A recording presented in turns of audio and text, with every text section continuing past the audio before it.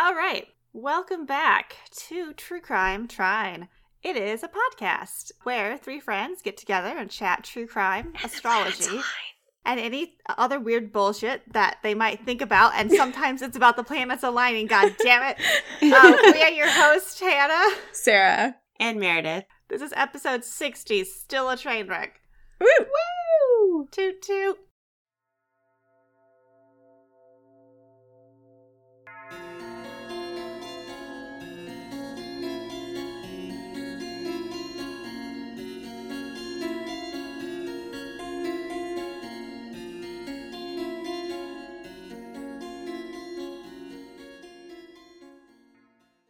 Housekeeping?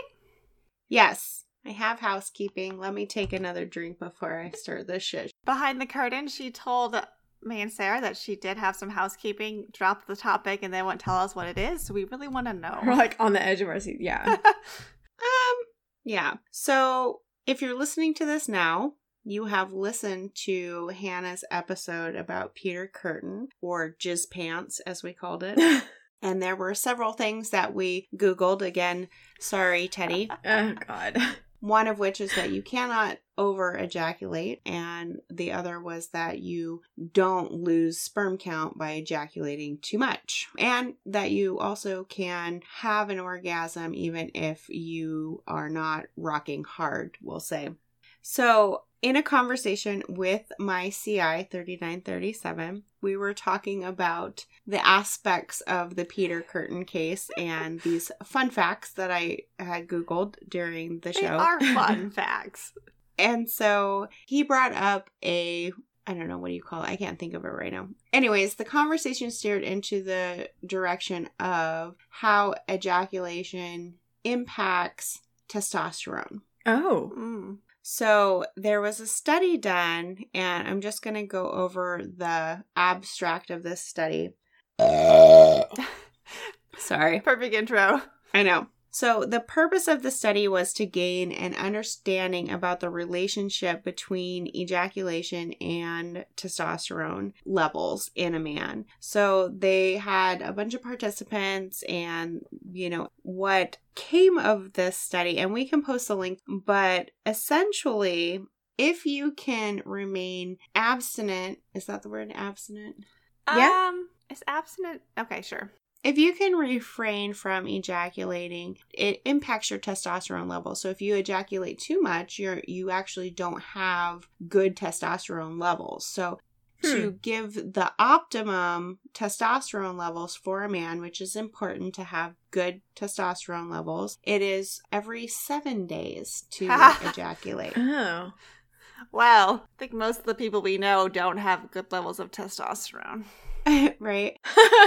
The study says that, ejaculation is the precondition and the beginning of the special periodic serum testosterone level variations, which would not occur without ejaculation. The results showed that ejaculation-caused variations were characterized by a peak in testosterone on the 7th day of abstinence. So, probably the day when they're the most horny. And are likely to restart the cycle. And honestly, maybe the most angry. Oh, fuck. If you need that as a release valve, let it out. It's an interesting topic, and it unfortunately ties into the Peter Curtin case because he ejaculated too much. So we could assume from this study then that he did not have high testosterone levels. He had enough. Unfortunately, he had The rage enough. didn't quit with that one. No. But essentially, if you're looking for your optimum testosterone levels, then you will abstain from sex for 7 days, and then you will achieve your maximum testosterone level boost. See, good luck advice to you, gentlemen. We can post the link if anyone is interested in learning more about testosterone and ejaculation. You're welcome. I love that this came up. We didn't even think about it when we were doing the episode. No. And yeah, anyways, I appreciate my CI and the fact that we can have these types of conversations. Amazing. So, yes. Anyways, that is the housekeeping that I had for you, ejaculation and testosterone. All right. Well, I have nothing. So, it's not my turn. Okay. You guys are so... It's my turn. I was like, do I have to go? No. I'm waiting for your story, Hannah. I almost talked about my intestinal issues and I decided not to, but I just did. Anywho. We can talk about the fact that we are recording tonight and it is my birthday, so I am having a plentiful amount of beverages. I've gotten tropical. Tropical. Woo! And I don't have to go to work tomorrow, so that's awesome. It's going to be a good day. And I just ate like 8 pounds of sushi. I know, that was amazing. Get drunk. Looking. You're so full of sushi. I could taste it through the photo. I know, it looks so good. I'm halfway done with my tall boy, and I don't quite feel it yet. Yeah. And I was able to pronounce testosterone and ejaculation, so I think I'm doing You're doing good. Great. And you're not even the one telling the story, so you don't have to be articulate. Woo! No. Nor do I. So, Sarah, you have to be articulate. That's I'll try. Rule on the podcast that the storyteller must be articulate every time. I will try. We always are. Shanae, yes. Cheney. Well, it's like there's that town, oh God, I think it is. Well, I think it's Touche. And I can't remember what it's called. It's by Walla Walla. We always just say, touch it, but it's not what it's called. Oh, touch it. It's not Touche either. Maybe it is. I don't know. It's right by Walla Walla? Yeah. Anyways, Marty, chime in. What is it called? Touche? No, that's dumb. Two shit. I don't give two shits. I don't give 2 shits what this town's called. Basically. I did get to use this one. You guys will be proud of me. I love this one. So it's, hey, we gotta split up. I'm gonna go left and you go fuck yourself. Ooh, that's a good one. That is good. I like it. Okay. All right. Okay. Well. Too shit near Walla Walla. Now I gotta Google. While you're Googling it. It's a better search for your NSA agent, at least. Yeah. Teddy. Poor Teddy. Teddy, here's some PG stuff for you. And there's a Morris. Hi, Morris. Oh, He just hi, buddy. He's All right. happy. So we are solidly in June now, right? For when this is released. 6/6. I was like, are we? Ooh. Yeah.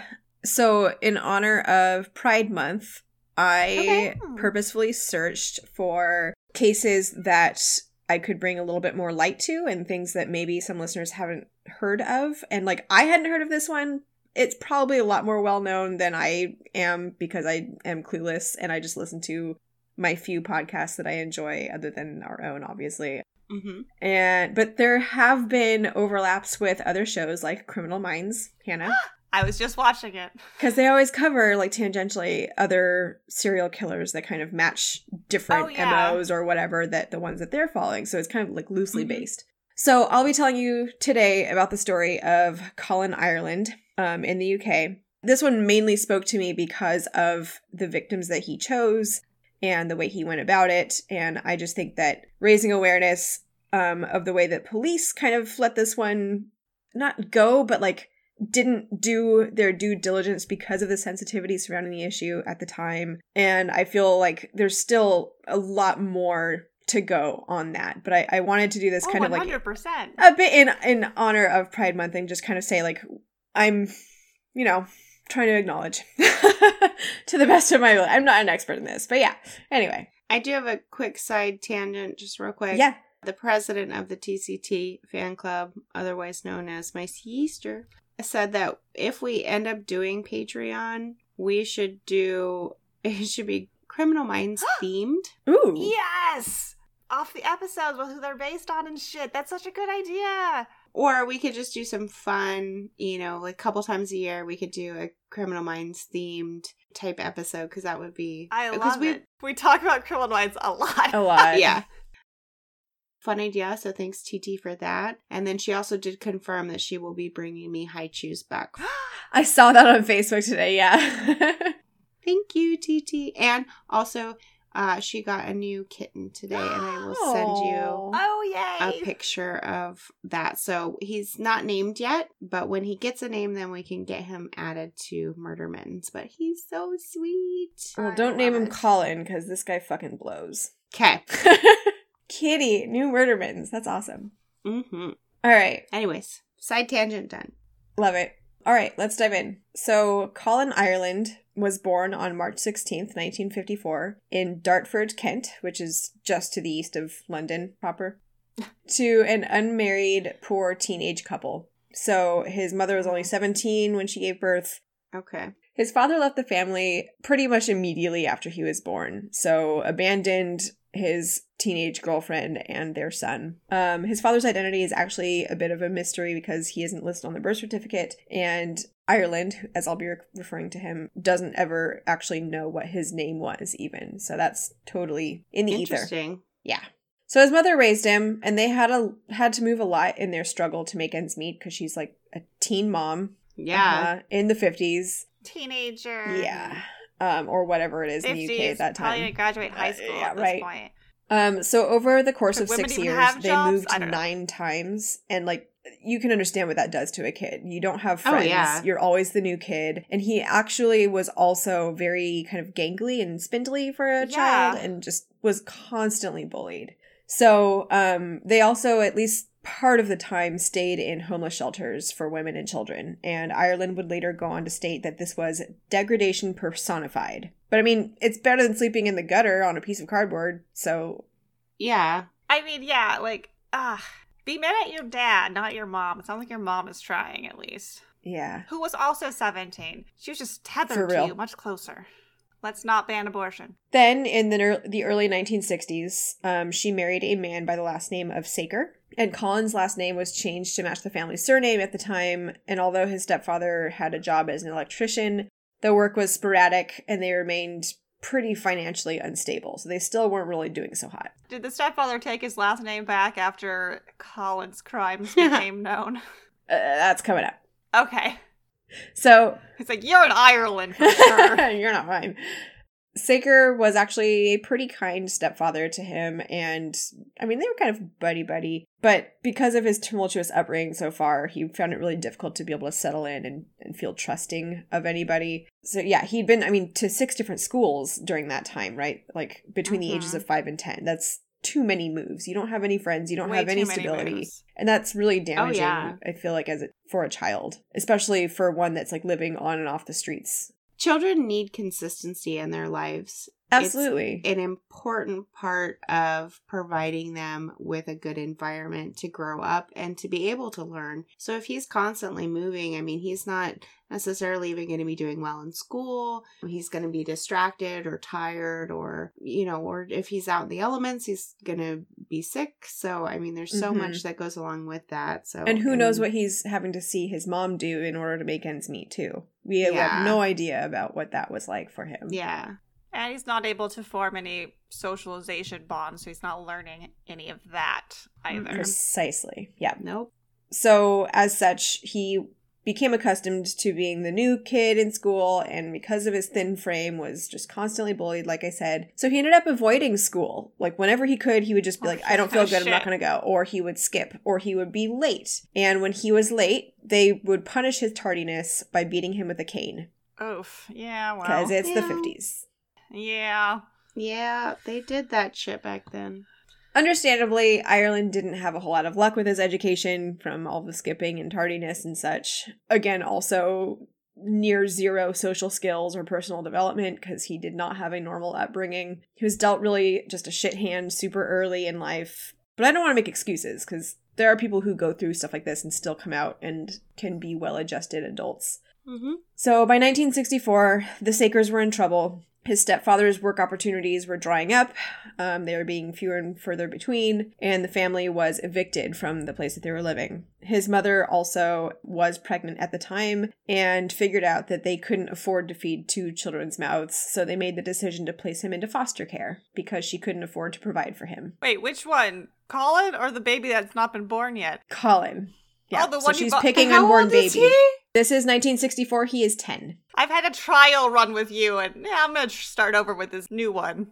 It didn't work out. I'm just not feeling it. Well, because one of them, the daddy's still there for, too. And so maybe that had something to do with it. I don't know. Daddy could get a job. Mr. Saker kind of has a job. Like, he's kind of like the handyman electrician. Could get a better job. Yeah. Daddy could get a stable job. Come on, Daddy. Come on, Daddy. You can't be a daddy if you don't have a job. Not that kind of daddy. So family's evicted. Ireland's placed into foster care because she couldn't afford. So he's basically been abandoned by the only stability that he's ever had. There's nothing here. Yeah. And then when they were able to find a new home, she invited him back. So, sure, yeah, come live with us again. Yeah, so Do they have to adopt him back? I don't think so. I think it was like, back? I don't know if it's like officially foster care, but they gave him up to the powers that be. I don't know what it was called at the time. Can I put my husband in foster care temporarily? I mean, he's not your dependent, is he? Well, I think it's different for a minor. As far as the kitchen goes, I don't think anyone who's not a minor can be in foster care. I wonder what about elderly people, though? Because the elderly can be abused as easily as the youth can. Oh, absolutely, they can. Yeah. Especially if you have, I guess it's not foster care, but you have someone speak for you. Anywho. Yeah. I don't know. There's different terminology, and I didn't dive into that on this side. Sure. No. But they invited him back. Within the year, they were somewhat stable again and were able to find a new place to live. They invited him back.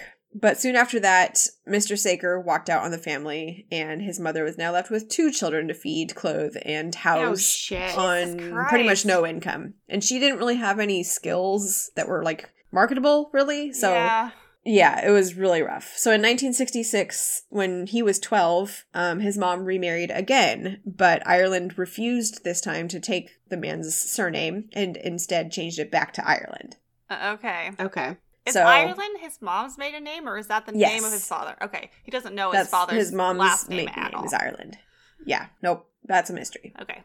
Because he wasn't listed on the birth certificate. Yeah. And, like, if he hadn't been, but the last name was Ireland, they're like, well, what's the first name of the father then? You can at least tell me that, you know. Like, no, I can't. Yeah. So around this time, the family lived in Sheerness, Kent. Ireland was approached multiple times in this town by older men wanting to have sex with him. Great. Ew. On one occasion, he was working at a fairground for the summer, trying to make a little bit of extra money for the family, still at age 12, and a man offered him a necklace to give to his mother in exchange for sex. Ew. No. Yeah. At another time, he was in a public toilet when a man appeared over the top of the stall and watched him. Holy crap, that's creepy. Mm-hmm. What the fuck is going on? The next encounter was at a movie theater where a man that he knew, his optician, found him in the crowd and called him over to ask for sexual favors in the middle of a movie theater. The man that gives him glasses? Yeah, like, I'm astounded. The audacity. And then the next one that's reported is a man working at a secondhand store had just approached him for sex while he was trying to find clothes. This kid can't go anywhere. Yeah. And, like, he's, like, what the fuck is going on in this 13 town, or so, and, like, when this is, yeah. Well, a pedophile might be able to sniff out a vulnerable kid. Mm-hmm. You are less likely to call over Brian, the kid that has 2 parents and everything. Yeah. But how many pedophiles are in this think fucking we want to know town? How many pedophiles. Have you ever done the thing where you see how many sex offenders live around you? Megan's Law, all the time. It's a lot. Some of them are like, oops, you peed in public and now you have public indecency charges and you have to be on the list for your life. But, like, some of them are really bad. When I lived in Walla Walla, I played volleyball every week with this random assortment of people. I knew some people from the college, and then people came from the community too. And then I found out later that one of the guys, he was a middle-aged guy that would come and play, and I found out later he had molested a boy in a tent. Oh my god. Gross. Glad to be here. Ugh. I know. So, and he was like, that's nasty. I got a vibe, but I'm like, maybe he's just an unmarried older man that has a weird vibe. But no, it was the lizard brain knows. It was a real vibe. The lizard brain knows. Ireland escaped each time without any physical abuse or sexual contact with these men, but the idea of these older men wanting him and, like, finding him and offering some sort of monetary reward for these pedophilic deeds, just they left him frustrated and filled with rage, and he had really no outlet. Because he's like, on one hand, we're poor, but I shouldn't have to resort to this sort of thing, and how dare they assume should even ask that they can buy me, like, all sorts of, it's just all sorts of wrong. Yeah. Mm-hmm. And who could he tell? Like, he had nobody to go to about this. It was the 60s, like, I don't know.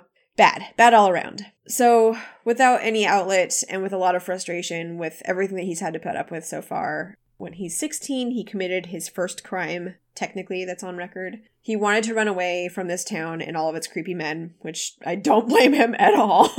Yeah. Good move. So, to try to flee to London, he stole 4 pounds. That doesn't seem like that much. Nope, he just wanted to take it out of there and, like, a way to be able to... Bus ticket. Yep. And so, but he was caught, and then he was sent to a place called Finchdon Manor. And Finchdon Manor was founded by George Aubrey Lyward in like the late 1800s. And George Aubrey Lyward was this British educationist and psychotherapist. And he wanted the school to be, quote, a therapeutic community for the delinquent, disturbed, or disturbing boys. I'm sorry, disturbing Ew. boys. Disturbing. So like troubled boys who have a future if they are given the proper education and environment to grow in. I guess it sounds nice, but in the late 1800s, I don't imagine it was very nice. I mean, it was actually like a really pretty manor. Like it's a castle-y kind of big house. Yeah. Like I think of manors as being like in the, what was it? The Lion, Witch, and the Wardrobe movie, Chronicles of Narnia or whatever. Yeah. Like that house is huge and on like a gorgeous estate and everything. And like they could definitely house and school several, I don't know, dozens of boys or whatever, right? Like, yeah, that sort of thing. That sort of place to send someone off. And it does cost a fee, but that fee gets paid for by the courts that assume that this is going to be the reformative care for a boy who is showing troubling outlook. That's nice. Yeah. It's kind of the type of place, too, where, like, because they're only accepting boys who are at least a bit intelligent, but definitely have a lot of emotional problems, Ireland is definitely not free from his bullying once again. Yes. Mm-hmm. So his fees are paid by the local city council or county council as part of his care order for his charges. And then soon after he moves in there and starts attending, he was teased and bullied. And in revenge, he set fire to one of the boys' belongings. And he later said that he had recurring nightmares of the fire, but he always had a lifelong fascination with flames. I mean, this is on the triad, but also fair. Light that fucking asshole's things on fire. Like, at least he's not causing direct damage to the boy, but yeah, like... So still, I'm troubled because it's a shitty upbringing, it's a shitty situation, there's really no positive way out, like, something's gotta give. Yeah. And they kind of understood this. They didn't file any charges, but despite there being no charges filed against him for this arson, Ireland was sent away from Finchdon Manor at that point. He immediately, once he was sent away, ran away to London. And there he was homeless and penniless and resorted to robbery. So now he's 17. He's caught and sentenced to spend time at Hulsley Bay, which is a borstal. And I looked this up. Borstals are kind of like detention youth centers. Okay. And they were these like notorious British reform schools that were infamous for being like, I don't know, they're infamous for like their brutality, basically. Yeah. They have slightly more malicious means of enforcing rules and such. It's almost like one of those boot camp. Kind of. Like, we're going to shape you up kind of thing. Like, this little other rinky-dink place didn't do the job. We'll fix you. Yeah, they tried with feelings. Okay. But, I mean, despite this, Hulsley is still not, like, the worst that there is. They actually offered therapy and vocational training for anyone who wanted it, so that there's something there. There is something. He needs to get a vocation. He needs, to get a life skill. But, of course, he hates it. He doesn't like school at all. He learned not to like school. He learned to not associate learning with anything positive in his life. So he ran away again. And then he was caught, and then he served the remainder of his sentence in a even stricter borstal in Rochester and Grendon. And finally, in 1972, when he was 18, he was released. Because it's like, cool, you're done. No more school for you. All right. He's like, fine, thanks. I don't want it. Okay.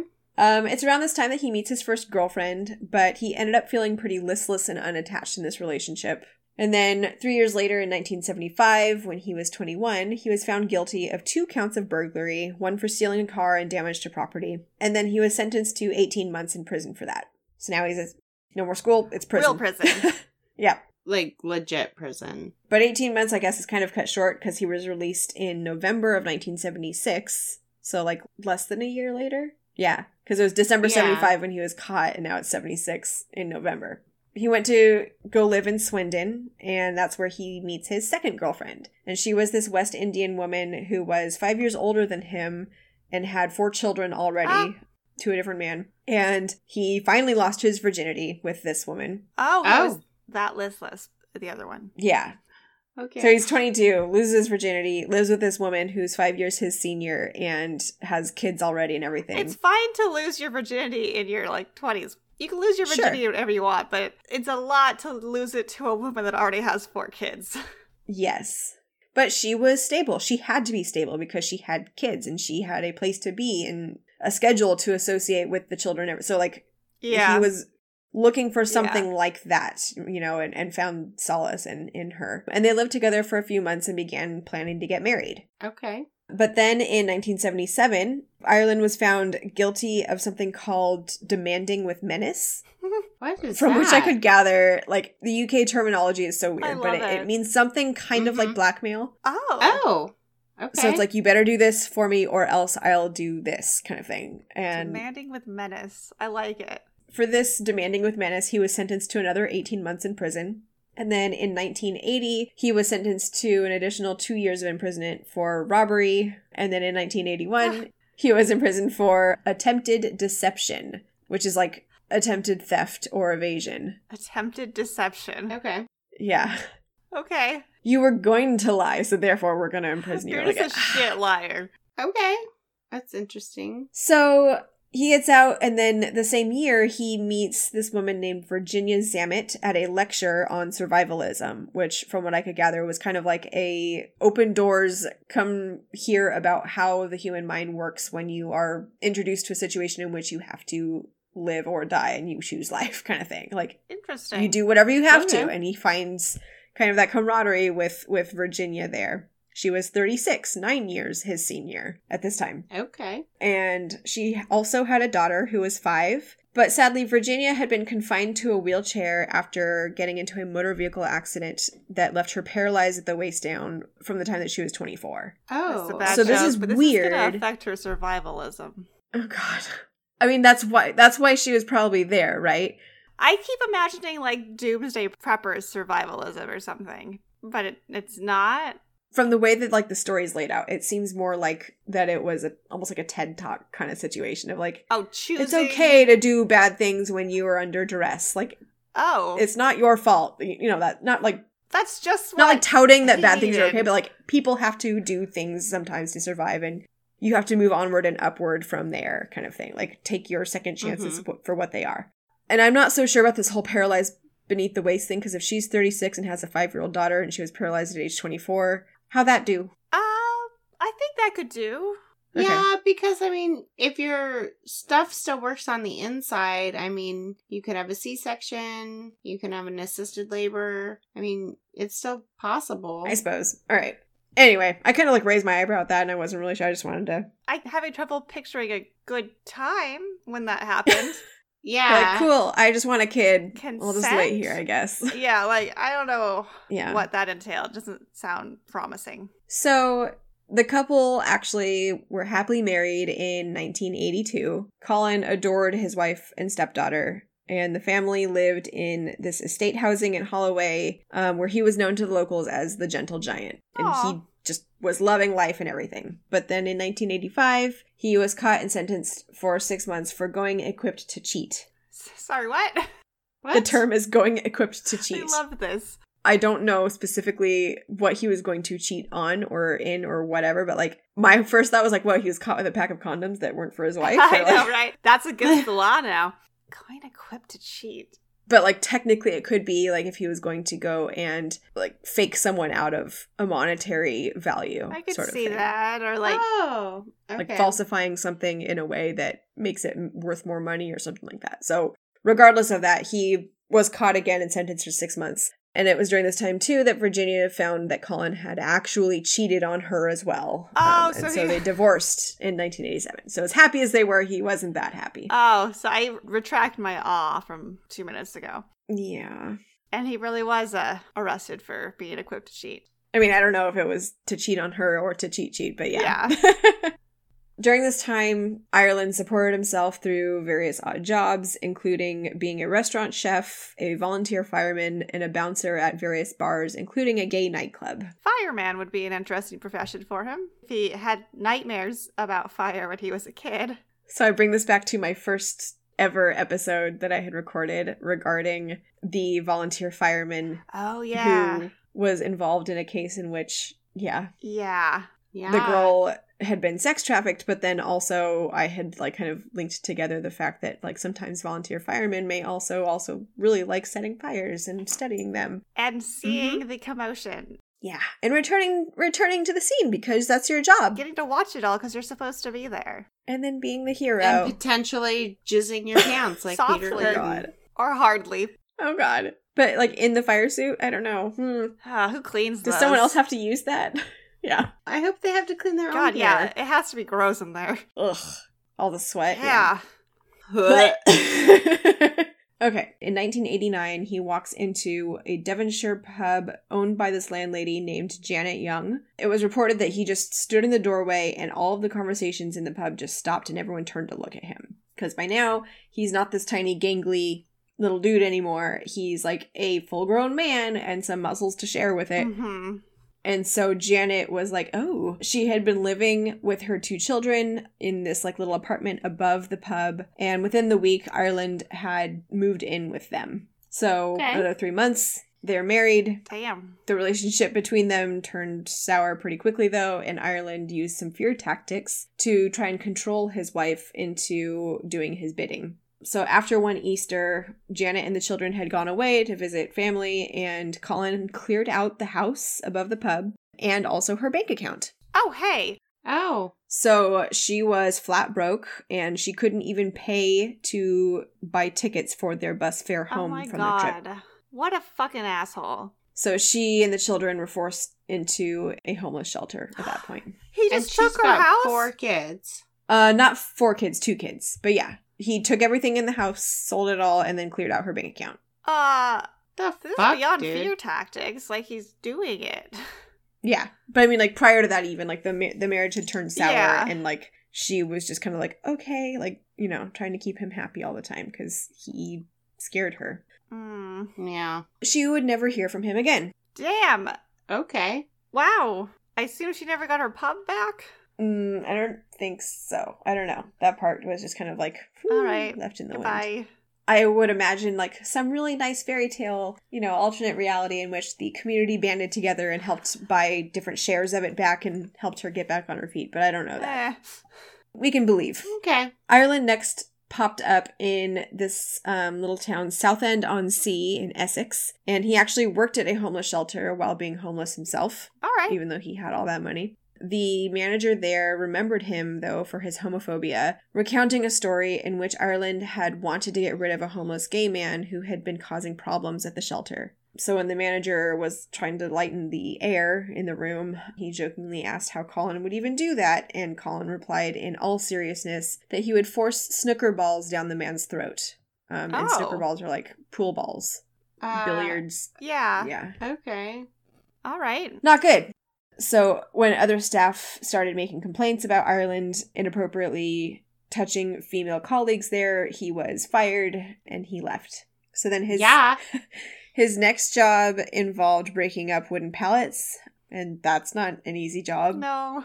He's like done. He's just so fed up and hates the way that his life's going. Nobody likes him. He has zero social skills. He just tries to get what he can out of people when he can. And so at this point, he's feeling pretty, I don't know if destitute's the word, but like just done with the way that he's lived his life so far. So this year, 1993, he makes a New Year's resolution. Oh, fuck.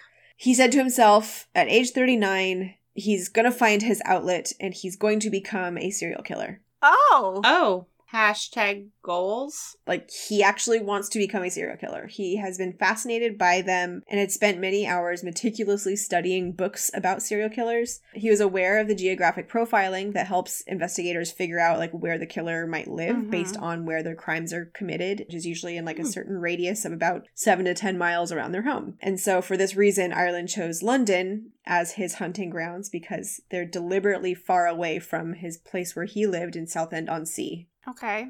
So, 1993. The Coleherne is a gay pub in West London, which was originally called the Coleherne Arms Public House. It was originally segregated into 2 bars, one for the straight crowd and one for the kind of secret gay community at a time when homosexuality was illegal.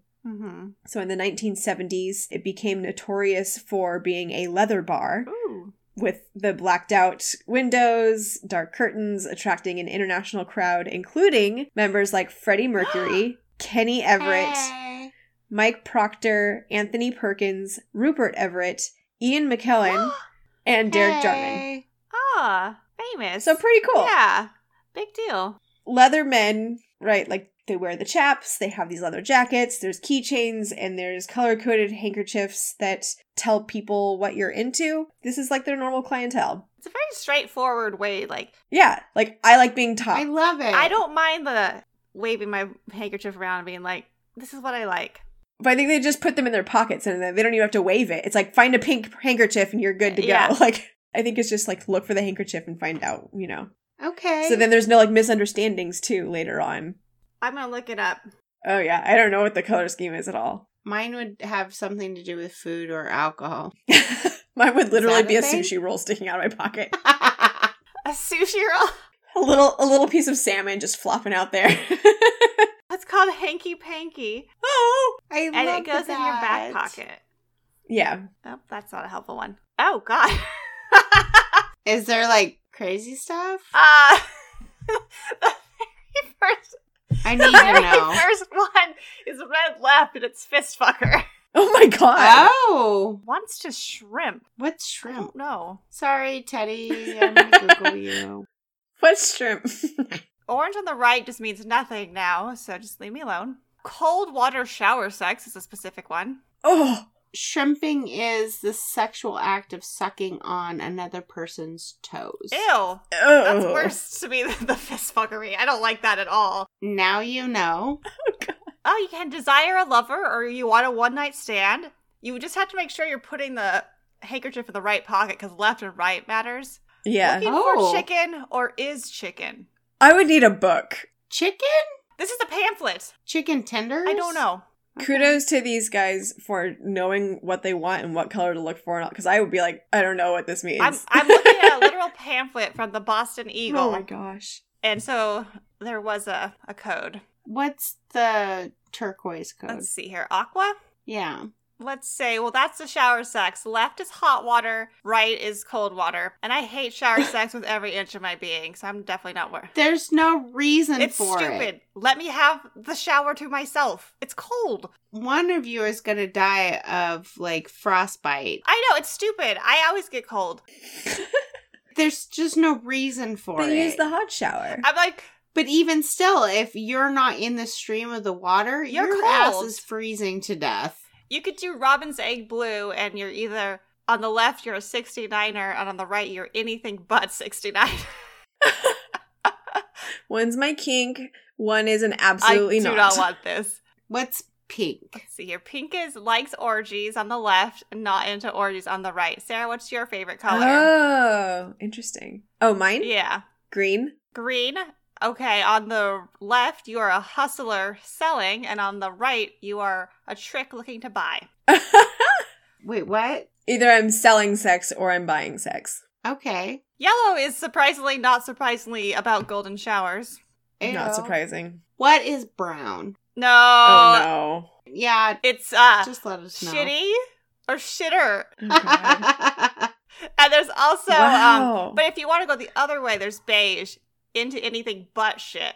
Okay. If fair you enough. put it on the right, that means nothing but rimming. This is complicated. I didn't know there was... Right? It's super complicated. I'm saying kudos to these men for, like, knowing what they want, knowing what they can look for and not look for. Like, I would be like, okay, it's on the left, but it's this color. I I don't was like, know if let I me want pull up my that. pamphlet. I'm like, am I wearing the right handkerchief? Sarah, what do you think my favorite color is? Black. Oh, Or like a burgundy. black is on the left, whipper, and right, whippy. Maroon. Oh, there's maroon and burgundy. How do you tell the difference? And like in a dim nightclub even. How would you know? There are some like... Between aqua and robin's egg blue. and light blue. You've got a flashlight. A flashlight. Yeah, This is amazing. burgundy is on the left into razor blades, and on the right No. looking for same. I don't know what that one means. Maroon is enema giver or enema receiver. So No, you gotta know. Nobody you gotta needs make an sure enema. you put it on the right pocket. Like you're like, what do I want tonight? You're Yeah. like, oh fuck, I fucked up. It was supposed to be on the opposite side. What is orange? Oh, orange is left, anything, anytime, and right is nothing now. I'd probably be a right orange at the moment. I'm just here for the vibes. I'm just here to have drinks and some fucking chicken wings, okay? Oh, well, maybe you're looking for chicken. Or you could be chicken. I don't know what that means either. I don't know if that's some, like, it's gotta be other- something related Is like chicken versus shrimp. Yeah. Toes versus something. Now I gotta Google what is chicken sexually. Thank Well, you. it was like the idea of like the baby bird, right? Oh. Anyways. I'm sorry, Teddy. I don't want to yuck any yums, but like there's certain things in here that are very niche. So sexual chicken? I don't even know what this means. Did it come up as something?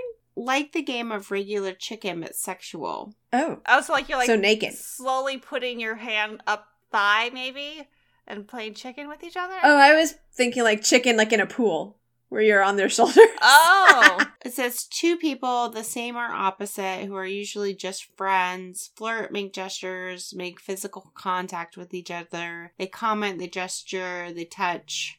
This is a more updated one, it looks like, and so they've added some more to it. And so I kind of like this one.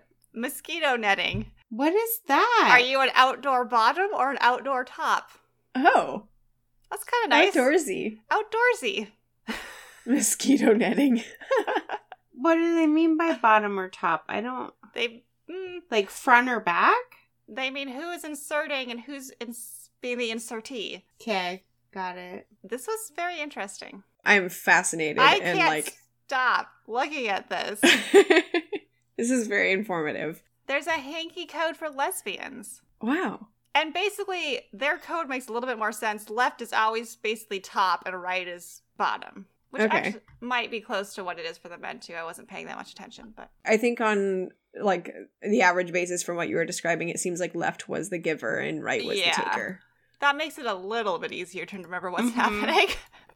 But you're, like, trying to put your hanky in, and you're like, left, right, what side? My left? Is this a photographic left? I don't know. Anyway, that was very educational. That was Hanky Panky. All that right. should be a fucking board game. It has enough rules, it seems like. I know. Oh my gosh.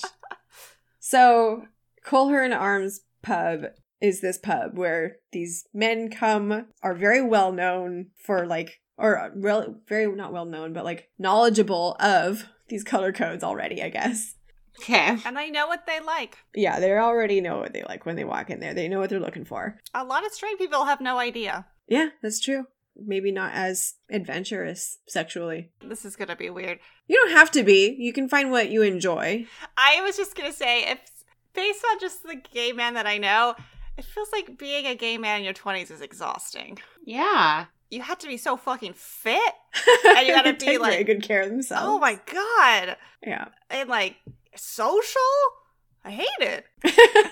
You can't be an introvert. It seems like a lot of work, honestly. Oh yeah, and like, it's like continuous extrovert energy all the time. Mm-hmm. Everything seems Yeah. loud. I mean, I don't want to make any sweeping generalizations. No, I'm just but... saying. Well, and from our proximity to San Francisco. Yeah, I mean, I think that too. That's kind of coloring a little bit too.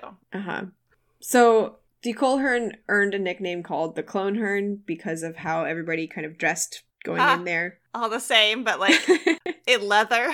Yeah, it was internationally known by 1965. So this is like the place to be. So in 1993, when Ireland frequented it, the Coleherne's clientele used those color-coded handkerchiefs that we've been talking about to indicate whether they like to be kind of top or bottom. So I guess it really migrated from there depending on what their specialties were. It took us a long time to figure out right or left, but we figured it out. Yeah. I mean, like, they might have used different colors. They might have used It might left and depend right on the already. bar, too, because I feel like that one was a pamphlet from a specific place. But it's Yeah. probably pretty much the same everywhere you go. I don't know, like, what it was in 1993 versus now, but assuming things either migrated or stayed relatively the same. Why was he there? So he was there. What handkerchief did he wear? I have no idea. Okay, tell me what he looks for and I'll tell you what handkerchief. He pursued men seeking any passive role. Oh, so he's just going for anybody with a right side And handkerchief. it seemed like he would often seek out men who were looking for a passive role in a sadomasochistic relationship. How about a gray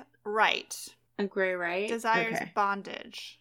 Yes. Wasn't orange right? Like anything goes? Orange left, anything goes. Orange right is I'm just here to have a good time. Okay. Yeah. Because I'm like, that's the one I'm going to be wearing if I ever go. I just want to be here to people watch and hang out and enjoy the vibes and drinks.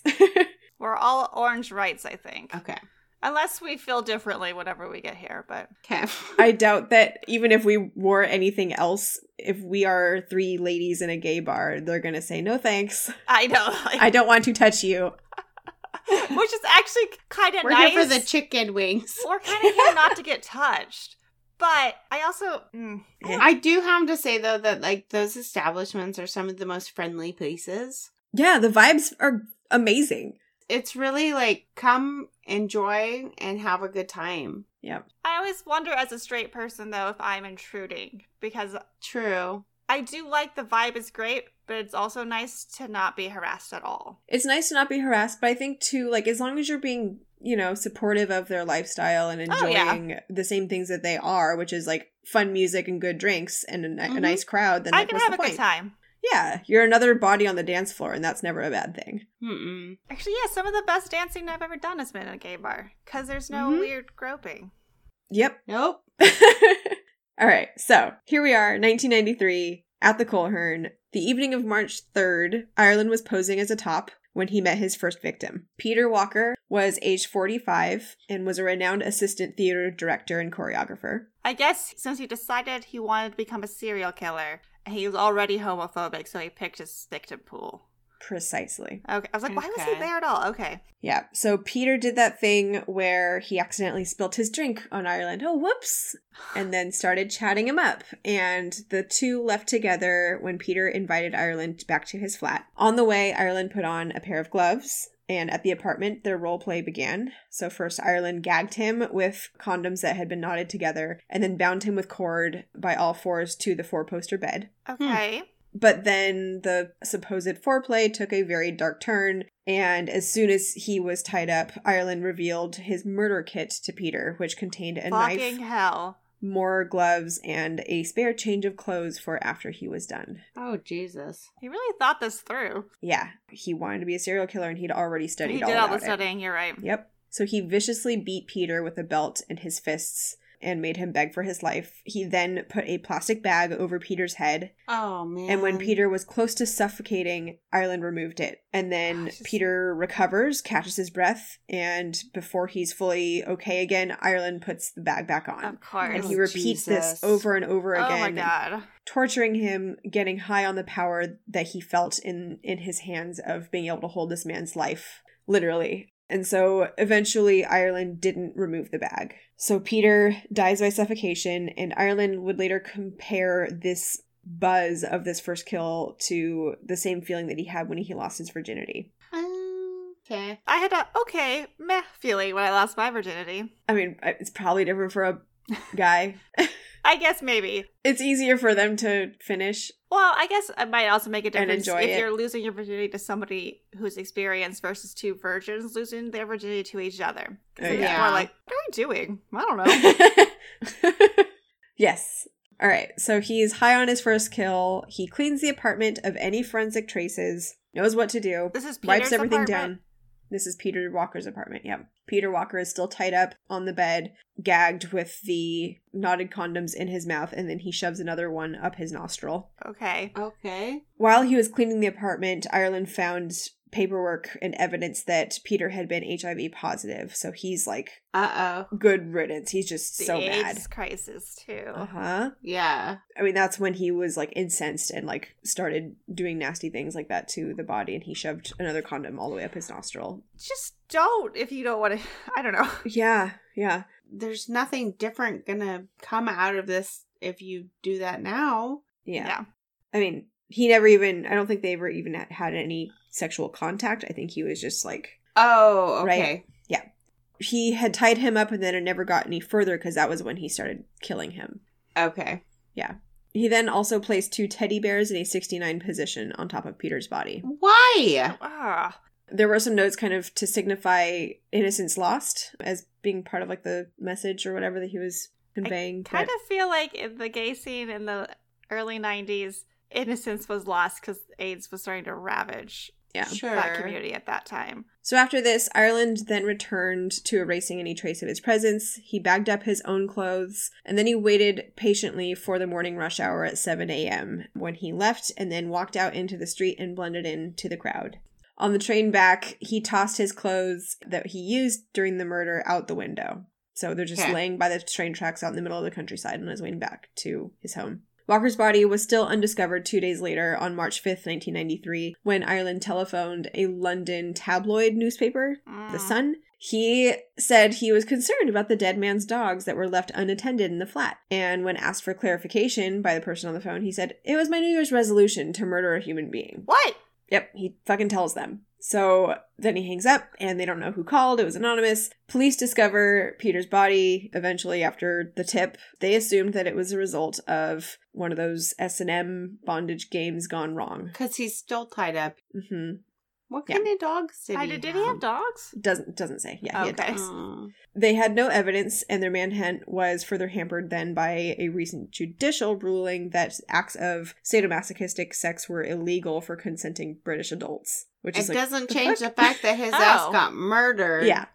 Yeah. But it looks like it could have been like, oh, you were trying to do like the suffocation thing or like, you know, whatever, but it didn't go right. So that they're just really gives worried people about a pass? Yeah. No, but because of this though, right? Because now it's illegal, potential victims are also really reluctant to share anything that they might have known with the authorities. And so all they have to go on were really just the autopsy results, which is literally just that the man died by choking. So it's really hard to tell whether it was deliberate because of the state of the body when they found it. Mm-hmm. Sure. Right? Because he's still tied up. It looks like it was part of the game. It could be completely 100% staged too, because I mean, they weren't engaged in this type of activity, right? Necessarily, because he did away with him before like anything actually happened.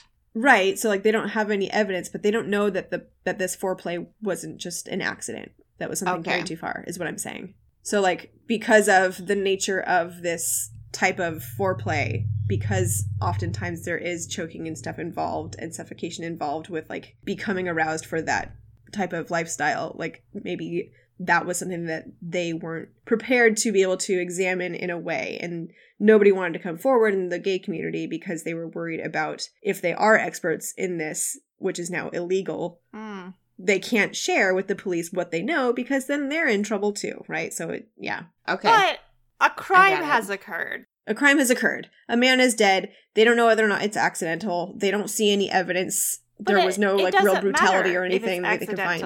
I know. Okay. But what I'm saying is like they don't... Sarah! Why don't... Fuck, I don't know.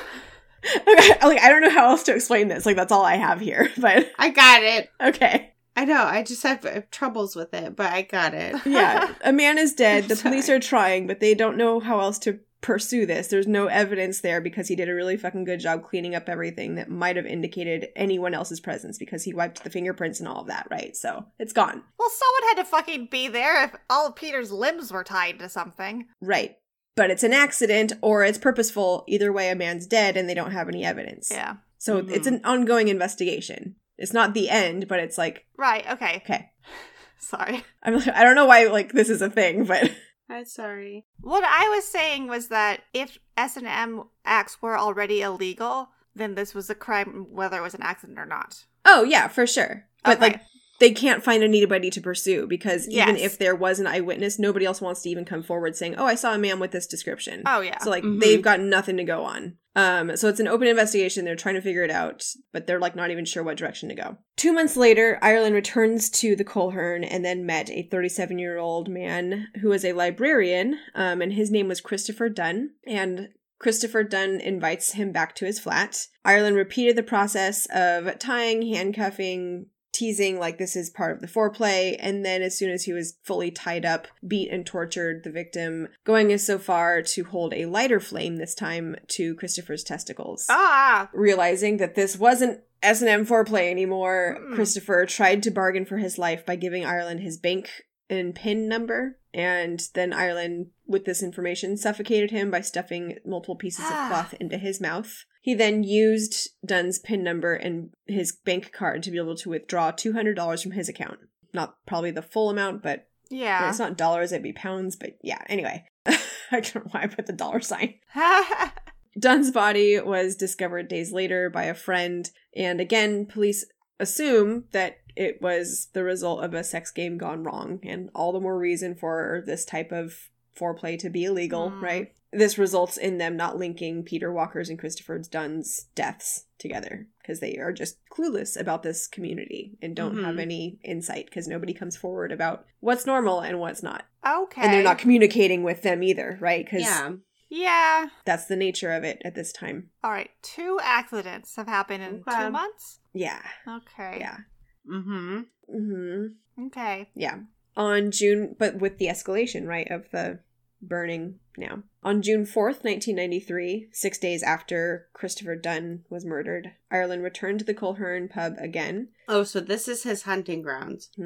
This time, he meets a man named Perry Bradley, who was a 35-year-old Texas businessman and was the son of a serving U.S. congressman. Whoa. Oh. And I tried to look up who, but I'm like, I don't... Like, what's he doing over there? Vacation? Business ventures? I don't know. He had an apartment. So either he was renting the apartment, like, short-term, or he went back and forth a lot for his business. It was some fish and chips. Yeah. Perry Bradley took Ireland back to his Kensington apartment, and this time Ireland had to persuade Bradley to be tied up by saying that he couldn't get aroused without it. So Bradley was like, that's not my thing, dude. Bradley will say, how is that my problem? Yeah. So he got tied up, but this time he's face down on the bed, and as soon as he's fully tied up, Ireland places a noose around his neck and begins slowly tightening it. During this time, he starts demanding Bradley's cash card and his PIN number. He's like, because that worked he's last like, hey, I got time, paid the last time. Yeah. Threatening his life and torturing him with a cigarette lighter if he didn't comply. So Bradley offers to go with Ireland to the ATM, but he refused and made him give him the PIN number and told him to just go to sleep. Which, surprisingly, poor, exhausted Perry Bradley falls asleep. Okay. And while he's asleep, Ireland kills him just by slowly tightening the noose more and more. So just cuts off his airway. Oh, man. He must have been fucking exhausted. Yeah. I mean, if you're getting tortured for hours, The you adrenaline. might just, like, eventually, I guess it reaches a peak and it just falls off. You can only feel it for so long. Yep. Okay. So, at this point, he's got the noose tightened. He places a plastic doll on Bradley's dead body, and he poses it to simulate it involved with a sexual act with him. Okay. He then chills out, makes himself a sandwich, cleans up as usual, and then when he felt it was safe in the morning, he left and again blends into the crowd. But at this point, he's not happy. He wants the police to, like, realize that they are all his work, but not his, but, like, he wants them to name him as a serial killer because that was his his whole goal, right? He's up to 3 now. It doesn't count if nobody knows about it. So he called the police again days later saying, I did the American. You've got some good leads on my identity from clues at the scene. And he told them that he'd studied the FBI manual for details of technique and the minimum required body count to be able to become a serial killer. I've got the book. I know how many you have to do, was what he said. Oh, you brought sources to the police? He was wrong, though. He thought that it was 5 and that he was telling the police that he was going to do the other 2. Oh. But really it's 3 there, technically to be a serial killer. Yeah. So he's already misinformed, but what can you expect from a man who barely went to school? So this mention of the FBI manual then prompted the transatlantic phone calls, right, to the FBI, and they contacted the ex-FBI agent Robert Ressler. Oh my god, for the BSI? Whatever. BSI? Well, it used to be the Behavioral Sciences Unit. Yeah. So it was the BS unit for a while. I thought you said BSI, though. I was like, oh. I said I, but I meant you, but whatever. The co-author of all these textbooks on sexual homicide and the FBI crime scenes classification manual, as well as a recent memoir of his own career on how he profiled serial killers for the Behavioral Science Unit, the BSU. So for the record, none of Ressler's books were ever actually found in Ireland's home, but all of them were readily available in all of the public libraries and stuff at the time, so he could have easily just gone there. So Ressler cooperated with Scotland Yard on profiling the elusive serial killer now, but as usual, police would need some sort of break in the case with actual evidence left behind, a fingerprint or something, come on. Like another crime. To be able to find something on this guy, So 3 days later, on June 7th, he goes back to the Coleherne. Ireland meets a man named Andrew Collier, who was 33 and was a warden by profession. So Andrew invites him back, and at his flat, Ireland ties him up and demands his PIN number and cash card, but he refused to comply. So now Ireland's like, well, what the fuck? Why don't you give me your money? What the fuck, dude? He's pissed. He's like, well, why? And he's not complying. Like, yeah. No. Which is like your life or your money. Like, I don't know. You might just stand for your principles or something. Yeah. So this enraged Ireland, and he angrily this time strangled him to death. Probably quickly then. Yeah. So probably a bonus. No torture. Yeah. Yeah. Just a quick death. Ireland was working on cleaning up, and he found some more paperwork stating that Andrew Collier was also HIV positive, which made him even more angry. And then so post-mortem, he ended up burning parts of Collier's body and placed a condom on his penis post-mortem. Like, it's really going to help, right? It doesn't fucking matter to you anyway. It's not like you're actually having intercourse with these men. He's not engaging in the actual act with them. He's trying to send a message, I guess. I guess. During this cleanup, while he's hanging out at the apartment at night, right, there's this serious, loud street fight happening downstairs around 1 a.m. And so it's outside the apartment building in the street. And Ireland goes to the window to see what's going on down there. And when he's trying to get a better look out the window, he placed a hand on the bar to kind of like peer out to stabilize himself. And this actually ends up being a source of evidence because he, in all of his immaculate cleaning and wiping down his surfaces, forgets that he had touched that bar. Yeah. So they get a single fingerprint. Ooh. On June 12th, 1993, Ireland calls the Kensington police, claiming that he had killed 4 men and that they had to stop him from killing again. I mean, I guess that's their job, but yeah. I don't know. It's like, why haven't you stopped me? Don't you care? I was like, you could also work on yourself, buddy. Yeah. But he says to the Battersea police, too, he calls them too, and asks them if they were interested in the murder of Peter Walker and why they'd stopped the investigation on him. And he told them that he would kill again, as he had always dreamed of committing the perfect murder. Well, you're already not doing it right. Yeah. So that night, he goes back to the Coleherne and he meets his 5th and final victim, 41-year-old Maltese chef named Emmanuel Spiteri, who had enjoyed dressing in leather. So he's one of these... Is that a leather daddy? I don't know. Seems right. Yeah. I was just reading about this guy too while you're talking. He has ticked at least 2 of the points of the McDonald triad based on the last case. And that's all I'll say about it. I don't want to talk about that one. No. I excluded that purposefully because it's... Yeah, there is cruelty to animals there. Okay. I think just the acknowledgement of some cruelty to animals in this case. But yeah, that's fucking terrible. Yeah. It's good that it's mentioned so you can get like some more of his fucking mentalness, but I couldn't do the Curtin story because of that, and like I couldn't do the Curtin story without including some of it. Yeah.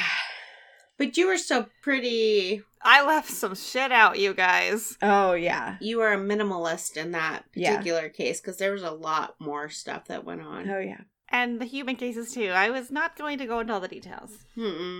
Sorry, I was... No, thank you. You're totally right. I could have at least mentioned the cruelty to animals part because that does check off another box on the triad.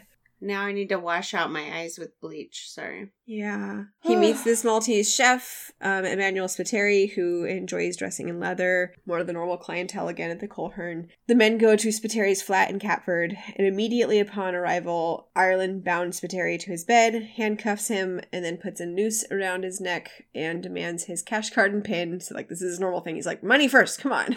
I want my double whammy here. Money and murder. Yeah. Bye, Wobbles. Ireland then strangled Spiteri with the noose, and then he cleaned up and watched TV until he felt that it was safe to leave in the morning, as usual. But before leaving, he attempted to set fire to the flat. Oh, Jesus. So he had hoped that this fire would cause the entire apartment building to go up in flames, and then he could, really watch for it and then call back and say, hey, there's a body in that fire too that you might want to look into, sort of thing. But unfortunately for him, fortunately for everybody else, the fire actually went out much sooner than that and actually just fizzled out itself still in Spiteri's bedroom. So it never even left that room where he started it. bad at setting fires to the benefit of everybody. Yeah, thank God. Yeah. On the 13th of June, 1993, Ireland again rang the police, telling them to look for a body at the scene of the fire in South London. He told them that he had read many books on serial killers and that to reach a serial classification by the FBI, they had to have 5 victims. And he said, so I can stop now, as he had killed 5 times. You're like, no, dude, it was 3. You could have stopped 2 fucking victims ago, you fucking douchebag. He added that he just wanted to see if it could be done, and that he probably wouldn't do it again. Oh, fuck.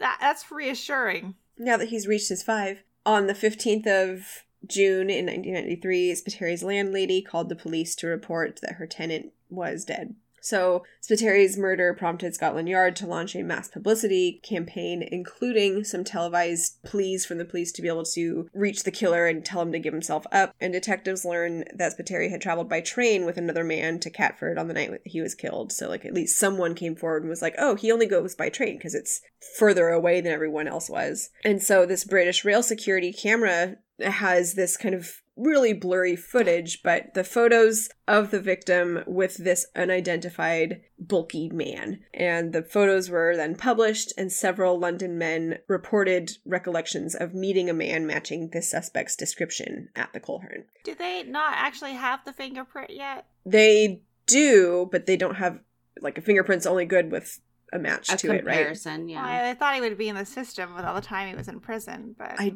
don't know that, like, it was it that might not have searchable been. at this Yeah, time. you're right. It's the 90s. Right, they don't have, like, the nice fancy CSI computer Yeah. software to immediately be like, oh, it's so-and-so. That guy's been in trouble since day one. Even in the 90s, though, like, certain jurisdictions they may have had their own fingerprints digitized, but they were not necessarily in alignment with other agencies or other jurisdictions. Yeah. It wasn't, I think, until a little bit later that they started to do, like, that uniform database. Mm-hmm. So, yeah, I think we're still a few years off from more intellectual searches for this type of information. Yeah. Okay, fair. But yes, the fingerprint. Okay, so men are now coming forward and saying, I kind of think I know this guy, here's where I met him, sort of dealio. Then on July 19th, Ireland approached police on his own after seeing the pictures. Fuck, dude. And he says, yeah, I was the man in the photo, and I went with Spiteri to his apartment, but there was another guy there with us, and when I left, they were both still alive. Oh. Oh, sure. This is you're being very helpful, my dude. Yeah. And what color was his handkerchief in his pocket? But the police then, because they have him in custody, are able to match his fingerprint to the one at the other crime scene. Okay. So, December 20th, 1993, after pleading guilty on all counts, he was sentenced to 5 consecutive terms of life imprisonment. Good. Good. Yep. Consecutive, not concurrent. Not like that, Oh, yeah. life imprisonment isn't gonna...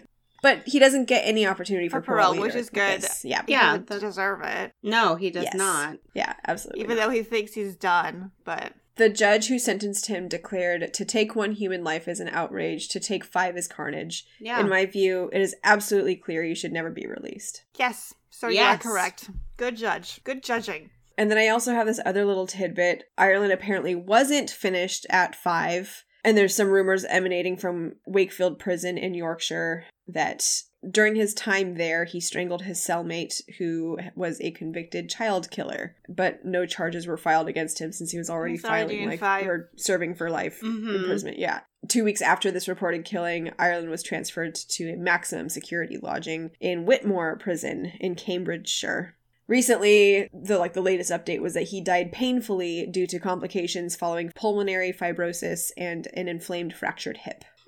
Fine. So, yeah.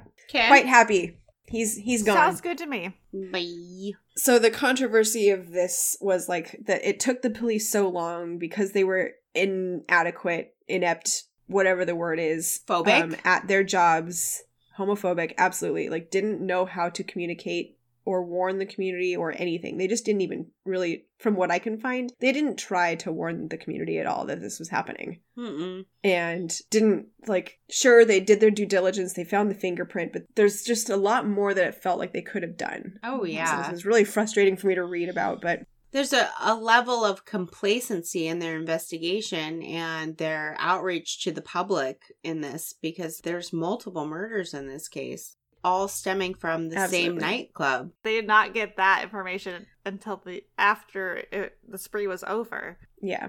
The Coleherne has since been converted into a gastropub, I believe, but it still hosts gay clientele, so that's kind of cool. But now they serve food, too. I was like, sounds delicious. Yeah. It does. But yeah, I wanted to, again, highlight the names. So Peter Walker, Christopher Dunn, was it Bradley Perry or Perry Bradley? Perry Bradley. Perry Bradley, yep. Andrew Collier, and then Emmanuel Spiteri, the 5 victims of this horrible, horrible man. And then, just to go over a tiny bit of astrology for him, I didn't do a whole lot, but he is a Pisces, unfucking fortunately. Touchy-feely, man. Hey, I got Curtin and the fucking Gainesville Ripper on my same fucking birthday, okay? Yeah. Yeah. At its darkest, Pisces energy is destructive and seriously pessimistic. When they don't have a way or an outlet to be able to express themselves, they turn inwards and then they start tearing apart systematically things that they disagree with in the world around them. And so that's where that kind of pessimism, and they're prone to despair and like development of these sorts of terrible, deep set resentments and feelings towards everyone around them when that happens. And he never had anyone to talk to. No. About any of this, so. Ever. He was holding that in. Yeah. And then again, too, Pisces, head in the clouds, fantastical. They daydream and think about things and fantasize about things a lot. That could have led into, right, his violent fantasies and development of what his strategy was going to be. Mm-hmm. He probably thought about this a lot before he actually acted on it. Oh, yeah, for sure. Well, because he was 39 at the time of the crime spree. Mm-hmm. Yep. So, yeah, that's what I got. I do have a little bit more astrology for the upcoming week, just a little bit. This episode is going to air on June 6th, and on Friday, June 10th, Mercury in Taurus is going to be trine with Pluto in Capricorn, and this is going to be a good day to advance in your career by taking on a more authoritative decision-making role. Maybe I'll get a job. What day is this? Friday, June 10th. I think that's actually when the application for the job I actually might be qualified for is due. Okay. So this is a good day for that. For me, I say no thank you. I don't want the authority, though. I just want to 9 to 5, let me go home. Tell me what to do. I don't give a shit. I'm probably going to call in sick. I don't need more responsibility. I got enough. I'm good. But then on Saturday, June 11th, Venus in Taurus is going to be conjunct with Uranus in Taurus. And this is a day of surprises. If you like that kind of thing. I hate it. I do too. I fucking hate surprises. But so on this day, you may have an unexpected visitor. Which, at our house, that's not good. Don't fucking show up at my house unannounced. Hannah hates that too. No. But it's also a day where you might acquire some extra cash, like surprise cash flow. So, I'm cool with that, but please don't stop by my house unless I fucking know. Maybe the mysterious stranger will just leave an envelope of cash, like, tucked in your door. I don't like you putting stuff on my door. I guess I should stop sending you guys Amazon packages. Amazon gets a pass because I also Amazon myself a lot of shit, but yeah. Where'd this trash panda puzzle come from? This fucking realtor keeps leaving stuff on my door like, oh, the prices are so great to sell, and I like the personal touch, and I was like, stop talking to me. I will never use you. Yeah. You're like, you've given me an ick factor. Now go the fuck away. Never in a million years would I suggest you or use you. Stop. And also, you're looking a little desperate. Is the market that great? Right? If you have to be telling me all about it. And how great you are. Mm-hmm. And that's the opportune time to use my favorite new saying, which is, we need to split up. I'm going to go left and you go fuck yourself. I'm thinking about getting a Ring doorbell. With a little camera, so at least I can actually see what it is. And then Teddy can watch you all the time. Oh, Teddy! He could be my unofficial roommate. He could pay some fucking rent, Teddy. That'd be nice, Teddy. Jeez, Teddy. Pull your weight. I don't have a good transition for the call to action. Do your job, listeners, and contact us. What's your handkerchief color? Oh, please tell us. Yeah, we'd love to know. So right now we're sitting at an orange, right? Yeah, pretty solidly there. All three of us, but let us know. I don't know, you get into some of the weird colors and we might have some additional questions. You can come on the podcast. Mm-hmm. Yeah. But we're on Twitter at True Trine, on Instagram at True Crime Trine, on Facebook at TCT Podcast. You can email us directly at truecrimetrine@gmail.com. We would love to hear from you. And then check out our website, www.truecrimetrine.com. By the time this airs or the next one, I will have caught up on the website. You can add the ejaculatory I definitely will. testosterone link that I'm going to send to you here soon. I'll add the handkerchief stuff. Oh, yes. Yeah. I really want to know more about the handkerchiefs. It's fascinating. Mm-hmm. Truly. And then I do have a summer quote for you guys. Okay. Ooh. From Ralph Waldo Emerson. That guy. We're still in Gemini season as we're recording this and for a while. But Ralph Waldo, or Waldo as he preferred, Waldo was actually born on May 25th of 1908. So he is a Gemini. But this is a summer quote. Live in the sunshine, swim in the sea, drink the wild air. Oh. As we embark on summer and all the wonderful things summer has to offer, besides humidities. Humidities. Those humidities, they do get sweaty in the summer. They do. Some vitamin D. Vitamin D. Also found a handkerchief quote. Oh, jeez. I actually found two. So the first one's from Reinhold Messner, who apparently was an Italian mountaineer. And he said, "I am my own home and my handkerchief is my flag." Yep. I was like, that fits pretty well. And the other one, I don't know who Anne Widdecombe is. She's a British politician. She said, "Always carry a handkerchief, especially in television studios." Sure. But what color, Anne? Oh my God, Jude Law. Hold on a second. Jude Law said, "I sometimes shy away because I don't want to be too showy-offy. But the older I get, I think, you have a handkerchief. Put it in your pocket." Jude Law, do what you want to do. Anyway. Fantastic. That's that. Bye. Bye. Bye.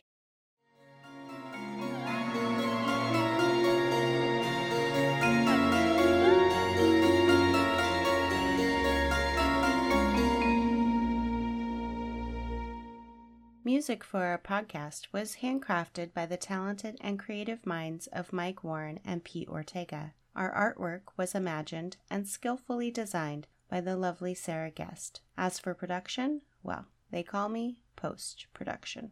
Show notes are available upon request. Just email truecrimetrine@gmail.com. Join us again next week for another tantalizing episode.